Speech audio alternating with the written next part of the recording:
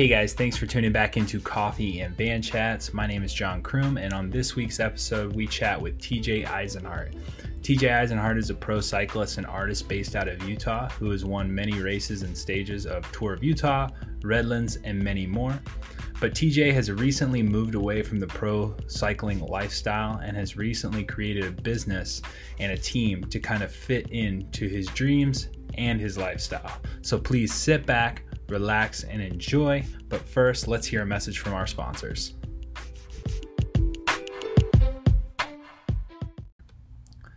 This week's episode is also brought to you by Orange Mud. Orange Mud is a company that does adventure hydration packs for running, cycling, and much more. Along with their hydration packs, they also create some cool adventure goodies for your next adventure. So be sure to check them out at orangemud.com. All right, guys, welcome back to Coffee and Van Chats. I'm here with TJ Eisenhart. Like I said before, in the last few of these videos, we haven't had anybody really to talk about a van, but this guy's got a car with a roof topper on it. I mean, he's already been to 24 Hours of Pueblo, and he was pretty much camping out and flipping some flapjacks with the boys. So now, TJ, what's up, dude? Oh man, not much. Just loving life. Chilling outside right now in my studio. This is where I like to do, really anything kind of like this, any interviews or any podcasts, or just come out here, do some artwork, or even if I just need to like chill and meditate, so life's good. Just kicking it, man. Appreciate the love for, having me on your podcast and allowing me to, share my voice and share some cool stuff with you guys. So yeah. Thanks for taking the time, dude. So before we start diving into the van life and all those crazy things, the art, so like, where did that stimulate? Cause like me being a cyclist and trying to find time to even just record videos and like be creative on that front is hard, but like finding the time to be an artist, and like, what's your background in there? Like, how did you even get started into that? Like, how does that even roll into it? Yeah, that's a lot of people, see my artwork now and, see, it being sold or another one being sold. And, are just like, how, like, I just wake up one day and just like selling artwork, just wake up one day and you started painting. It's like, no, just like anything in life, I put years and years and years and years and years of hard work every day into it. I think that's something that's forgotten quite frequently in today's world is the art of hard work, and the art of just going out and practicing something daily, and I remember my mom, putting a sketchbook in my hand when, I was a little kid, like, 2-3 years old, and just freaking, to keep me quiet during church, and then she was constantly signing me up for, art classes, whether it be like cartoon drawing or eventually liquid lead. So I started using like airbrush. So like that process, I started doing airbrush at 10 years old. So that's wow, that's cool, man. Yeah, that process, I don't do that process anymore because it's so like tiring and time consuming. So I mean, when you finish an airbrush piece, it looks just like a photo, like a lot of time. And like when you get really, really good, and it takes years to get good. I did it for 7 years, and where I would just go every Monday and Thursday and do like 3 hours when I was a little kid. And I remember when my mom told me I was going to do it, I was like in tears because I just didn't want to like go to this studio and draw for 3 hours, like, because it was tedious drawing. It wasn't like you were drawing something new every day. It was like accomplishing a shadow. So like, that's like a tiring process of going over, erasing, spraying, erasing, spraying, erasing, spraying, erasing, until you finally build up like a layer where it's just that perfect blend where, and it's very hard. Where I actually was the youngest like kid in that like kind of art school. Everyone else was adults. And the teacher even said to my mom, like, right before she signed me up, he was like, hey, normally kids, they're not good with this because it takes a lot of patience. And my mom was like, he'll do it. Like, he needs to learn the patience. Yeah. Well, and like, I was playing baseball all my life growing up, and my parents, so they were always instilling kind of like almost, that discipline. that competitiveness. My sister, she was a professional dancer. My brother, he played baseball. And so I always had that to kind of like, you know, competitiveness to follow in my siblings' path. And so it was always taught into me like, all right, discipline gets reward. But it kind of got tightened when I did that art class because, again, it's very tedious. But, you know, I ended up doing it, liking it, growing with it. And it taught me like so much discipline and so much knowledge that now it's like I'm constantly going back and using techniques or using ways to achieve, but maybe not with the same medium. And so yeah, it's funny. Like I've been doing art. I stopped, like I said, doing airbrush when I was like 17, 18, because it's when I signed with BMC. And when I signed with BMC, I had this crazy, stupid idea that I just needed to like put everything in the basket, all eggs in the basket. So I just completely took everything else out of my life and just moved to Europe and, you know, lived the dream that every American thinks they want to live, you know. And I know the dream. Yeah. you know, moved to Europe and was racing in Belgium with BMC and doing all that. And you know, reading cycling, eating cycling, everything cycling. And eventually it just like burned me out, you know, where it was like 3 years later, I was like ready to quit. I didn't like cycling anymore. Yeah, other things. But I remember telling my mom that year that I was wanting to quit. And I was like, hey, I feel like I'm getting stupid. I was like, all we're doing is waking up, riding our bike, coming home, watching Netflix, like, or watching a bike race. And just could feel your brain just shutting down. And so I quit the cycling season early. Like end of July, I was done, went home and told like people, like all my coaches, BMC, everyone, like, don't talk to me for 6 weeks. Like, let me get my things, like, let me get my priorities straight. Let me like figure out why I even like to ride the bike. And I went and took a basic art class again at Dixie University. Okay. And it just kind of, you know, just pencil and paper with people who had never like drawn before, just basic. Cause I always believe that, yeah, you should always go back to your basics, you know, even if you have done like years. So go back to that, discover that I like missed it and loved it like crazy.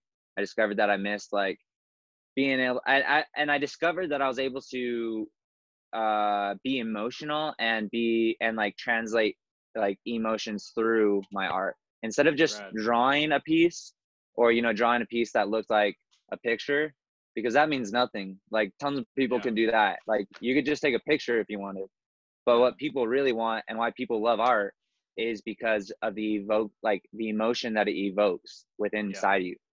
And as an artist, that's the emotion you're trying to break out in everyone. And so like, but before you can become an artist, you first have to break that shell out in yourself. For sure. And that's like I said, I had to go back to, you know, doing a basic class at the university, but it really hit me when we would, at the end of every class, I remember looking at like everyone's pieces, and like we draw the same thing, you know, we'd set up something in the center, draw the same thing, but everyone's piece was different. Like whether they focus on this or that perspective or made it bigger or smaller, like that's a way to see inside someone's mind, like see how someone views the world. And like it really hit me like, wow, oh my gosh, if we could really have people draw more like that, how much more emotion or how much more could we see in, you know. And it just hit me that art is so strong and powerful because you really can see how people view, you know, the same, because it's not the same object. All of us view it differently.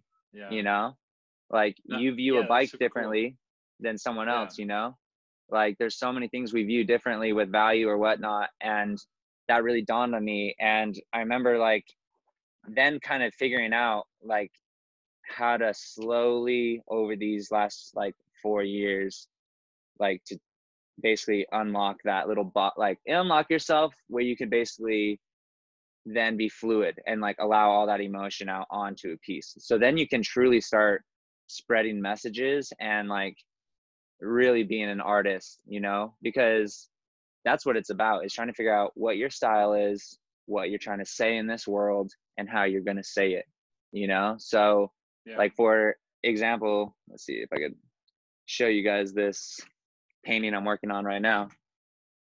So this is a bumblebee, obviously. And this bumblebee, it's a commission piece, so it's already been sold. And you can see how it like I made the sides a little bit more like blurred, so it just kind of pulls you into the piece, slows down time, slows down like, I don't know, just that delicate process of a bee landing on a flower and how pure and beautiful that is, and like, just how simple it is. And then slowly, if you can see the word love within the the wings. That's rad. Yeah, we can see that. That's sick. So adding hidden details, like just these flaps of love, like spread, like, because bees spread pollen. So what if the bee were to spread love, and so that's the type of stuff, zoom around.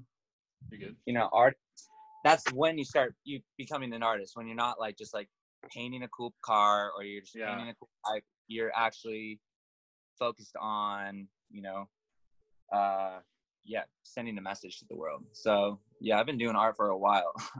And that's super cool to think about, because like, I think a lot of people miss that, right? Because like we're all athletes, so the moment we start doing something post career, they're like, what are these guys doing? They're just going down like a tangent of just being, what are they going to become, Picasso overnight? Like you look at like a guy like Kevin Finney. There's no way that the dude's just started painting.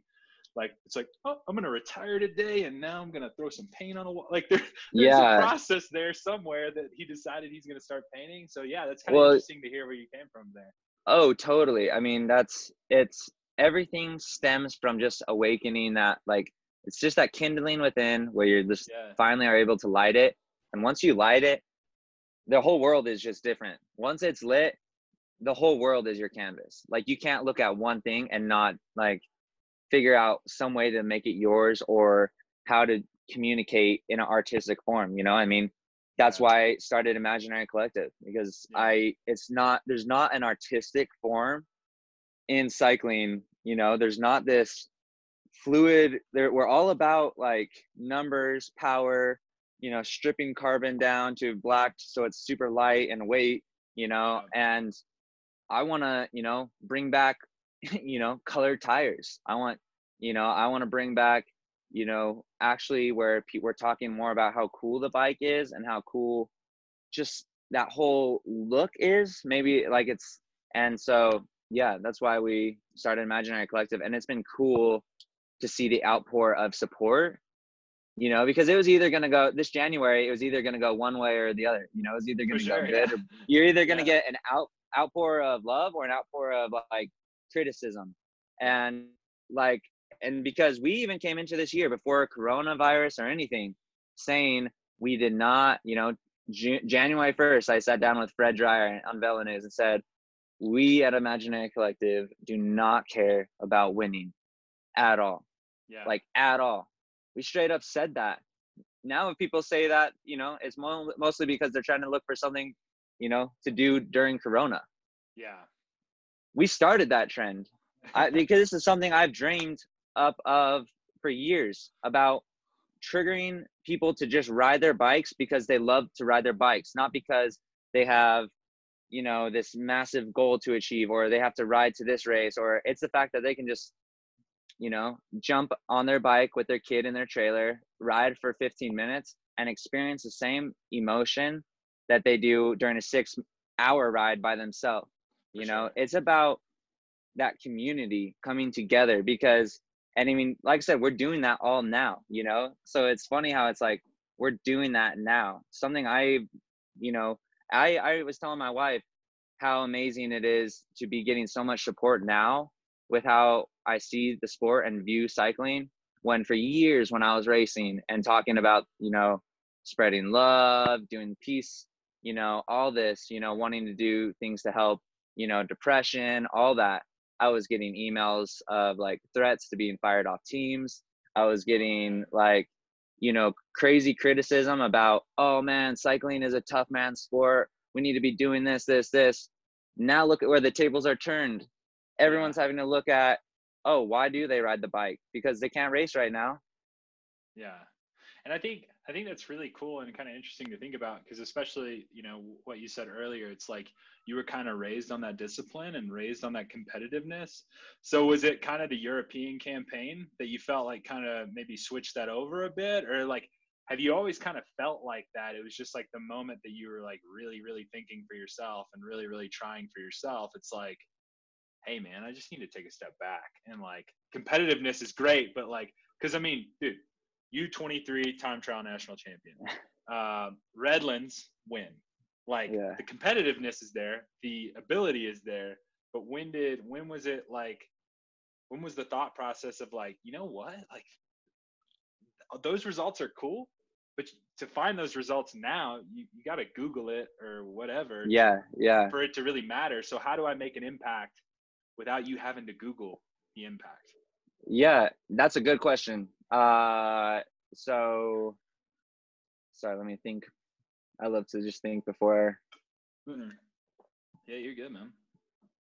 No, man, you know, that whole transition, if you ask, right now I'm doing my own podcast called The Next Stage with my old Yeah, yeah. ex-teammate Tyler Williams, and yesterday we did an episode with our old teammate too and friend Alexei Vermeulen, and so we all raced Oh, on sweet. BMC development team together. Yeah, yeah. And if you ask anyone that knew me before 2016, nobody will say like a more competitive or tougher like competitor. Yeah. Like when I raced or when I was training, it was like I was willing, every race I was willing to go down to win. You know, Yeah. like it didn't matter to me if I were to crash or or if I was gonna like suffer. Like I just wanted to like be competitive, or I wanted to like either way out. And that's not just even saying for me to win, but to help my teammate even win or Yeah. achieve like. And that's like, you know, with all my stagierships and everything, and it you know, that I was super competitive growing up, and I've always been raised super competitive. And it's not that I've turned it off, more so like turned it towards a different direction and more in a healthier direction. Oh, that's Because good. Yeah. I don't think you could ever, I definitely haven't turned it off because I've applied that within everything else that I've done, but just in a healthier, more balanced life. So I'm very competitive with, you know, selling my art, or, you know, very competitive with getting more sponsors, or very competitive with getting more business opportunities for my business. Or, you know, I'm waking up every day like, you know, 6 a.m. or whatever to just be on hustling, doing emails, getting this done or this social media done. So it's like I've just turned the switch over to another side and allowed myself to enjoy the bike for what it is, because it, that switch you talk about where it turned from like the bike switch to just kind of then business switch was probably like started around 2016.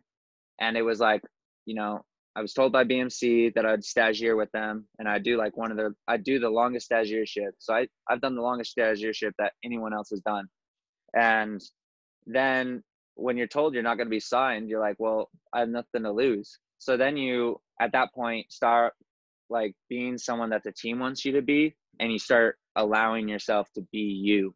And then that's like, when I did that, all of a sudden I started like really, really clicking with all the guys on the team, like Gilbert, Zabel, Berghardt, Taylor. Like we all started like good friends, you know, where you still, you know, talk to them. And it was like, wait, if I could just be myself, like fully myself, and quit just being this shy little kid, like they like that. And so, you know, it kind of started opening. I moved over to America to race for the Hincappies, race a few years there. And there it's like, you know, I got those results. And when I got those results and I was being myself, it really just like shot me, you know, because then I noticed like people, they liked the results. They thought that was cool, but they loved me. They didn't Yeah. and they loved what I was bringing. They loved the stories I was telling. They loved like stage 2 of Colorado Classic.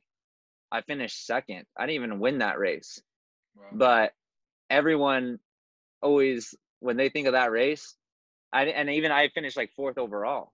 at the end. But because of that one stage, everyone just, when they think of that race that year, they think of me. Not a lot of people can name the winners of the overall winner. Yeah. And it's just because I went out there and I put on a show, and like I put on a show. Like when I was on the break, I was playing with the crowd. Like I was this hype man, a sportsman. I was wearing my necklace. I had style, I was personality. When they caught me, I didn't quit, and it's like, because I also knew when you're that long out in front of TV, you also realize too, it's a show, and that you're not it, cycling always kind of gets into this world of like, oh man, we're off to battle, we're off to war. You're not off to battle, you're off to war. You're going in front of a TV, so be an entertainer. Like, be what you like. And they have it backwards right now, where a majority of them are like, just numb face, like all wearing the same stuff and don't talk to anyone, focus on the race, blah, blah, blah. And then you have no stories, no fun, no personality. And people can usually only remember 5 people at like the Tour de France, like Chris Froome, Quintana, Thomas, Bernal. And it's like, nobody else sticks out because nobody else is like different. Everyone on the team is the exact same. And I get that, but there's still, like in other team sports in the world, there's still personality on the team. Oh, for sure. And I think that kind of brings us into like Imaginary Collective as a whole. Like, how not only, because it's not just you, it's Dahlheim as well. And and that's it. Like as of right now, that's just you two. Just kind of because started, right? We're not a team. We're a brand. We're a company. I had no dream or aspirations of getting a team license, or getting 9 people on or 7 people on, and not paying them, or and just getting them like hyped on this cycling dream that everyone does every year. It was like, no, we only have enough money for 2 people. We're not focused on racing. We're focused on building a brand and a company in this like cycling gravel world. Then once we grow that, every year bring on 1 or however many people we can, but it's about thinking smart, thinking about the future, not just thinking about, okay, how can we do a 7-man team for next year? All right, we got the sponsors. And then you're just like going through it. And then at the end of the year, you're looking for more sponsors again. And you're looking, so it's like, instead of that, just focus on building it first, getting a structure, building it, sometimes building the base and just building like the foundation of the house takes the longest, So and so what's the overall, like, we understand that like with Imaginary Collective, results aren't a key. But like what's the overall brand key? Because you guys aren't only a team. I mean, you guys are selling t-shirts. I mean, during this pandemic, we got some neck gaiters, some masks for the fam. So what exactly is Imaginary Collective doing, and not only for the sport in general, but for the sponsors as well?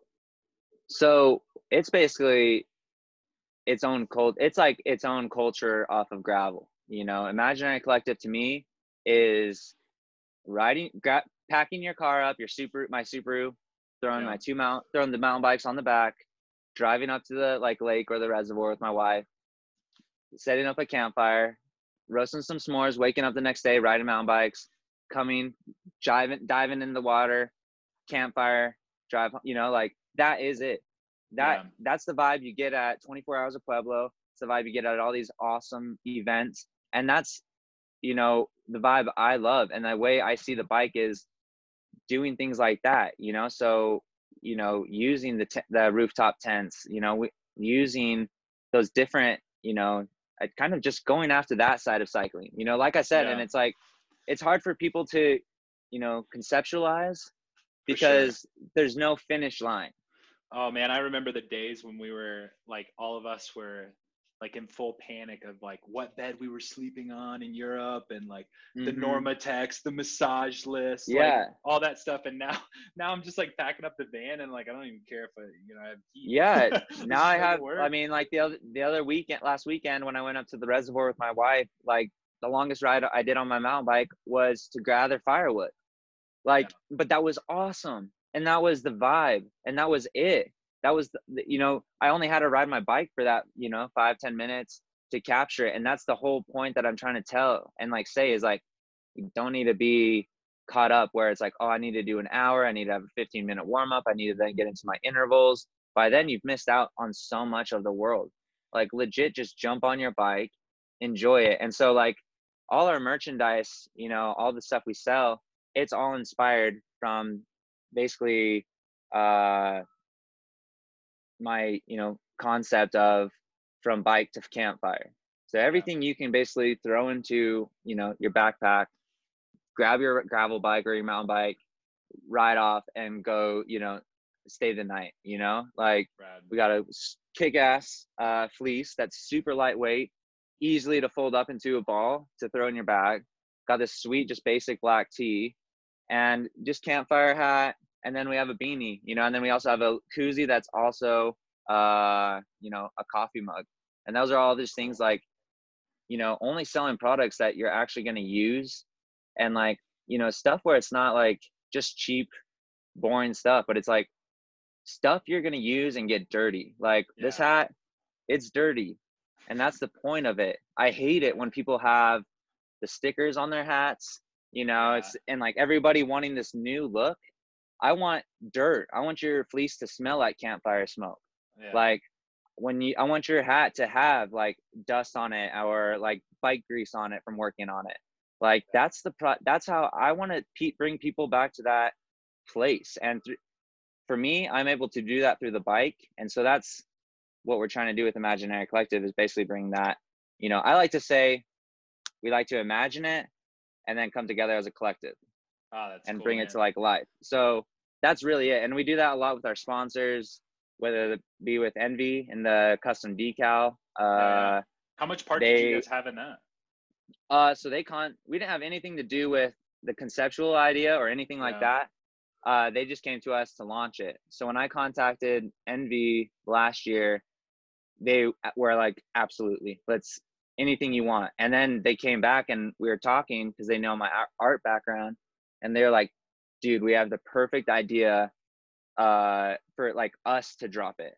So we were the first ones to get the decals. We were the first ones to try it out and everything because they wanted it to be from like an artist standpoint, you know? And the whole idea, you know, later we want to come up with maybe a video or something, but where it's, you know, studio, drawing it on paper, uploading it on the computer, then having it on your wheels to ride. That's so cool. Like, it's the coolest thing ever knowing that my wheels are one of one in the world and they're my art on those wheels. Like, that's so cool. So it's just about doing cool things like that, you know, talking to a lot of our, you know, during this virus, I've messaged a lot of our sponsors like Envy, Kogel, and they've sent me a lot of their products to even just hand paint, you know, to like hang in their office. So it's like, I'm interested in working with my sponsors, not even sponsors, but, you know, friends or partnerships. Whereas the old kind of team structure was based on give us your stuff, shut up and be quiet, and we're going to train, you know, or race. Or here's a sheet of paper. Here's what you stick to. Only stay to this. Post 10 times a year and then call it a day. And you don't even meet the people behind the product. Yeah, I just cut out the middleman. I mean, last year I was looking at my phone and it was like, can I do this? And it was like, you have the owner of this company, this company, this company. And you're just like, let's call up and see. Like the worst they can do is say no. And trust me, like everyone thinks that things just start up or things just happen to work out. It's like, no, I get constantly told no on a daily basis. Like I'm constantly told no from people. And it's like the fact that they're telling me no then allows me to go out after others and actually get it done. Yeah. I went through 3 shoe sponsorships before I finally landed with Spyder, where they are giving me everything I wanted or premeditated. You know what I mean? So it was like you work with one company, ask for more, or you know, develop more, or you see like, hey, I actually want to do this, or I want to have my own colorway. They say no. Don't just be like, okay, like, yeah, you're right. Be like, all right, I'll see you later. Like, go find someone else. Someone else, they might give you like another, like a little bit farther, you know, they might give you something else. Like they might give you cash, you know, but they won't give you the colorway. Then, you know, you're like, all right, well, I want something else too. And it's not like you just are saying no and waiting for something to appear. It's like you actually going after it and seeking it. So.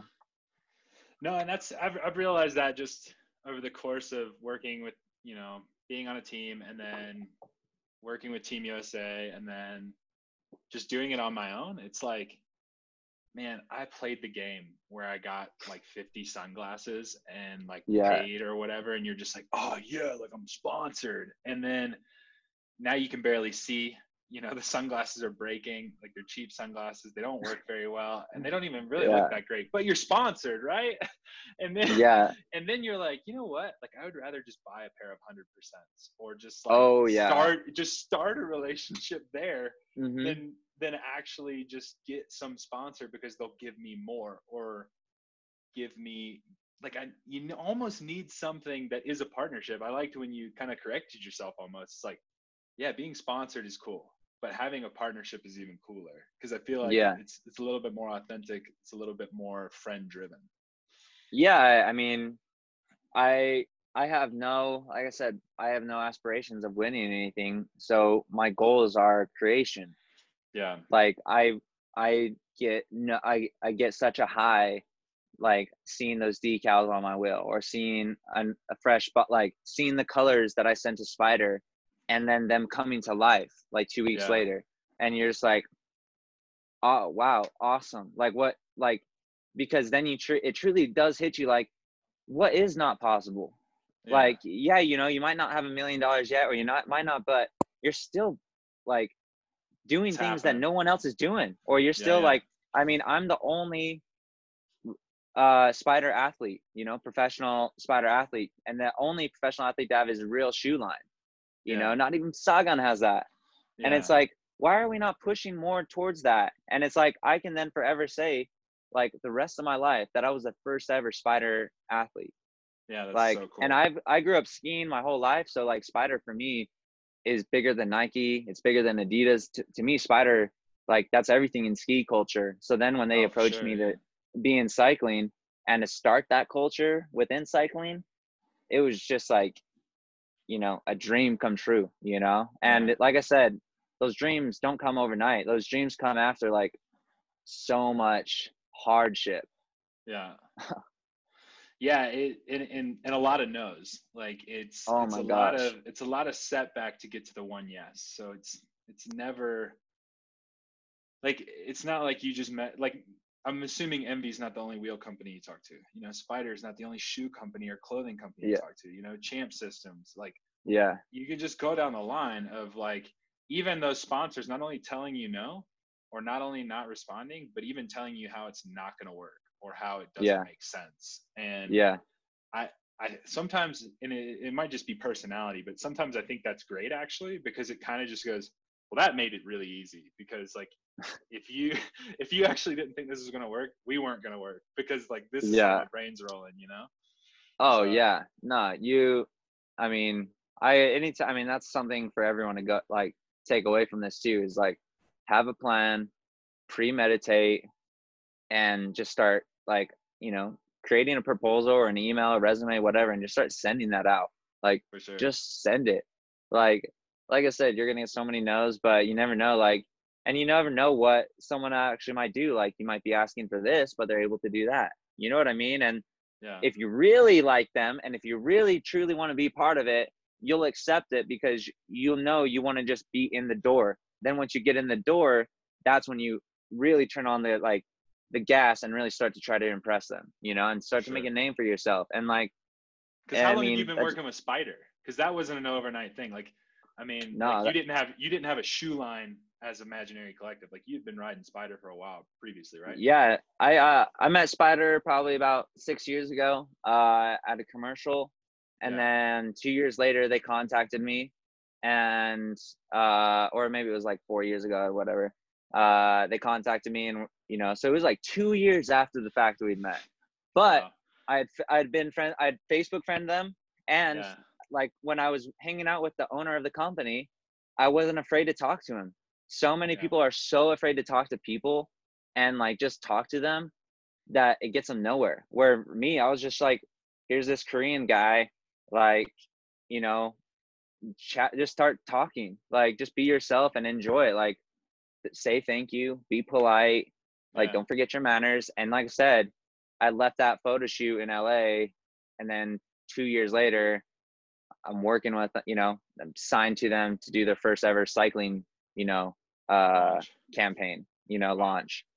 And flying out there, they're flying me out to Korea, pick out shoe design, pick out material, feel the flex of the carbon, Yeah. and it was just like, you're flying out there for 3 days. You know what I mean? It's just like, Yeah. you're actually working with like real companies finally, and like people who are wanting to move forward and like see your actual potential. And that's, if anybody can take away anything from this, it's that, like I said, be yourself, trust that like, if you're truly being yourself, it's going to work out.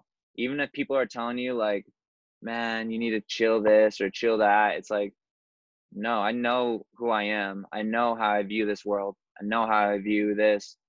I'm going to continue doing this. Cause it's so funny how like so many people would laugh at when I would do like social media or I'd do this or, and they'd be like, oh man, you're wasting energy. You should be focusing on the race. And it's like, because of that, I now have a job where this year where a lot of people now are like suffering, because they didn't focus on social media. Look at Corey Williams. He's now at 60,000 followers. He's not Insane. a professional. Like, he's not technically a professional. His Legion team isn't like technically professional, but yet it's the most professional team out there. Oh, for sure. So like it's a brand. They got results. I mean, they got it all. I mean, like you just can't break that. I love those guys, and it's like, that's what I'm talking about, is like, that shows what is then possible. Like, why can't you have a pro team that's not UCI? They've done it. Like, they did a team that's better than all the US continental teams.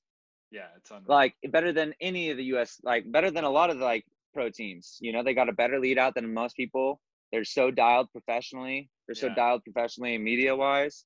Like, I think it's hilarious like that. Others like used to laugh at them, and now they're the most successful, and they are like, bringing on $1 million like sponsors, everything, Well, and I also think it goes to show, like, when you give the athlete freedom, like the big difference that makes. Because like, you look at we got ideas. You look at Corey, you look at Justin, and those two guys, like, before Legion, you're like, oh man, like they were good, but like sometimes they couldn't put it together. They could only do it in California.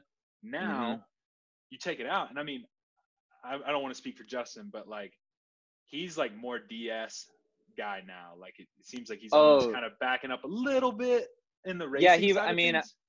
He definitely, I think anyone who's started their own thing, like, like me with Imaginary Collective or Legion, you have to have someone basically be, like, he's sacrificing himself. Like, you have to, that's why you have to be like, we can't win. Like, Justin has to, and he admits that, like, he has to he pushes, Corey's the star, and he, that's who so that allows Justin to handle more of the business, and he crushes it. He's probably almost better than he was when he was on pro teams, man. Yeah, he almost did 2,000 watts the other day in a sprint. Yeah, it's unreal. It's unreal. But the fact is, it's just like me. It's realizing you can do more with your vision than your legs. For sure. Because both him and I had the opportunity to go, he had the opportunity, I had the opportunity, we both were there at like the tipping point of like world tour and making it. And we just didn't. And we just turned, like I said, we both just realized we were more meant for the culture of the sport and to actually see it in the vision standpoint.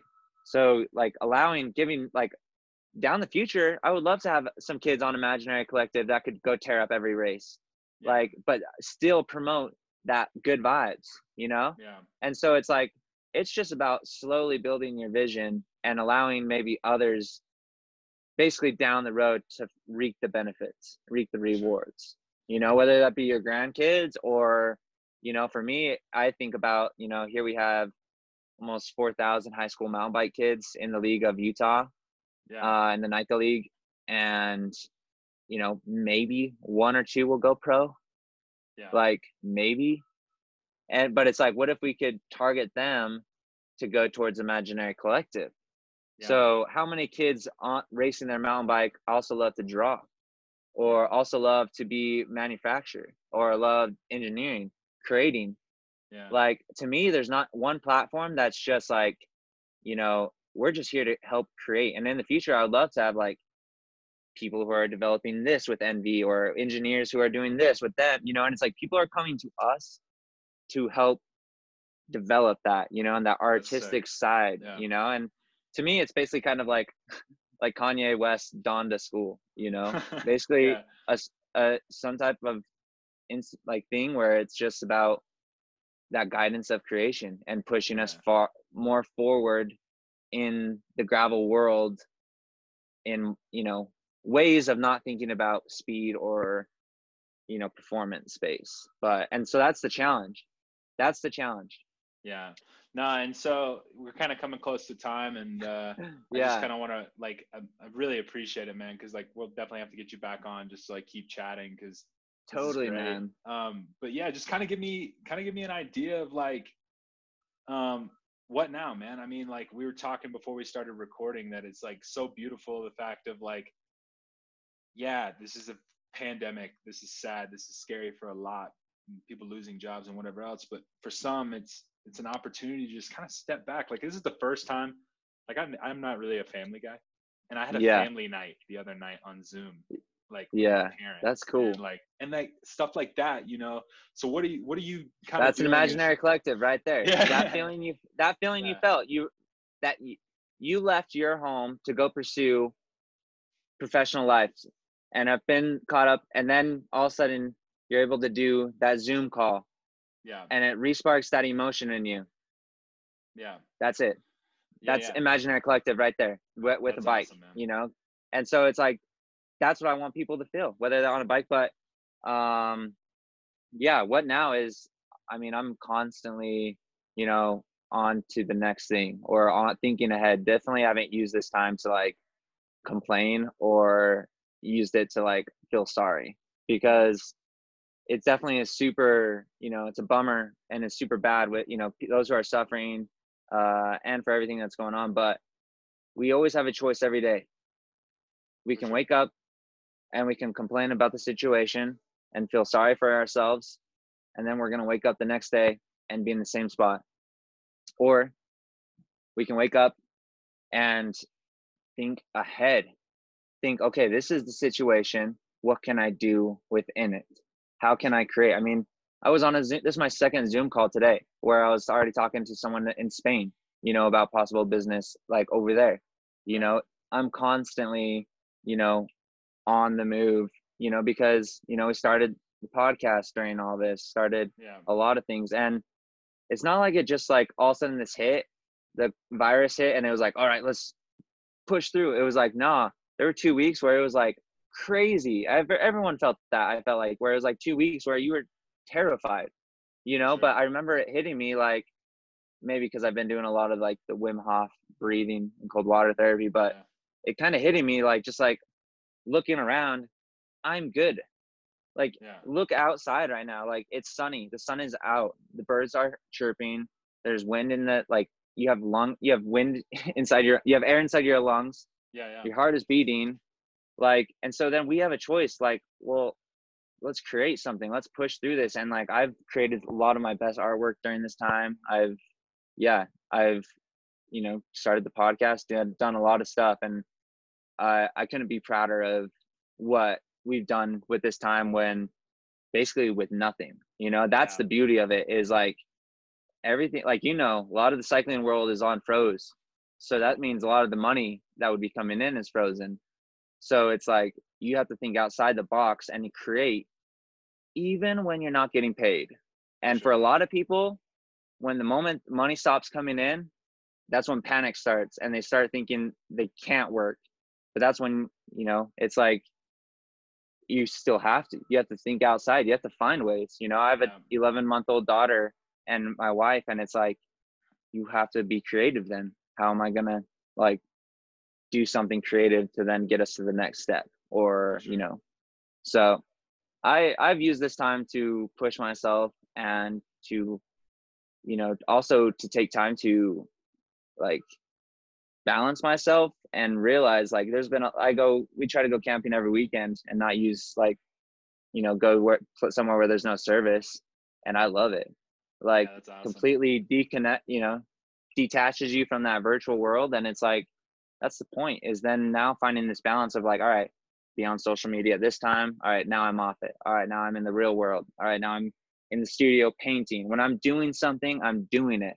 It's not like I'm in the studio painting and texting and doing this. It's like, then you're not getting anything done. You're just half-assing everything. All over the place.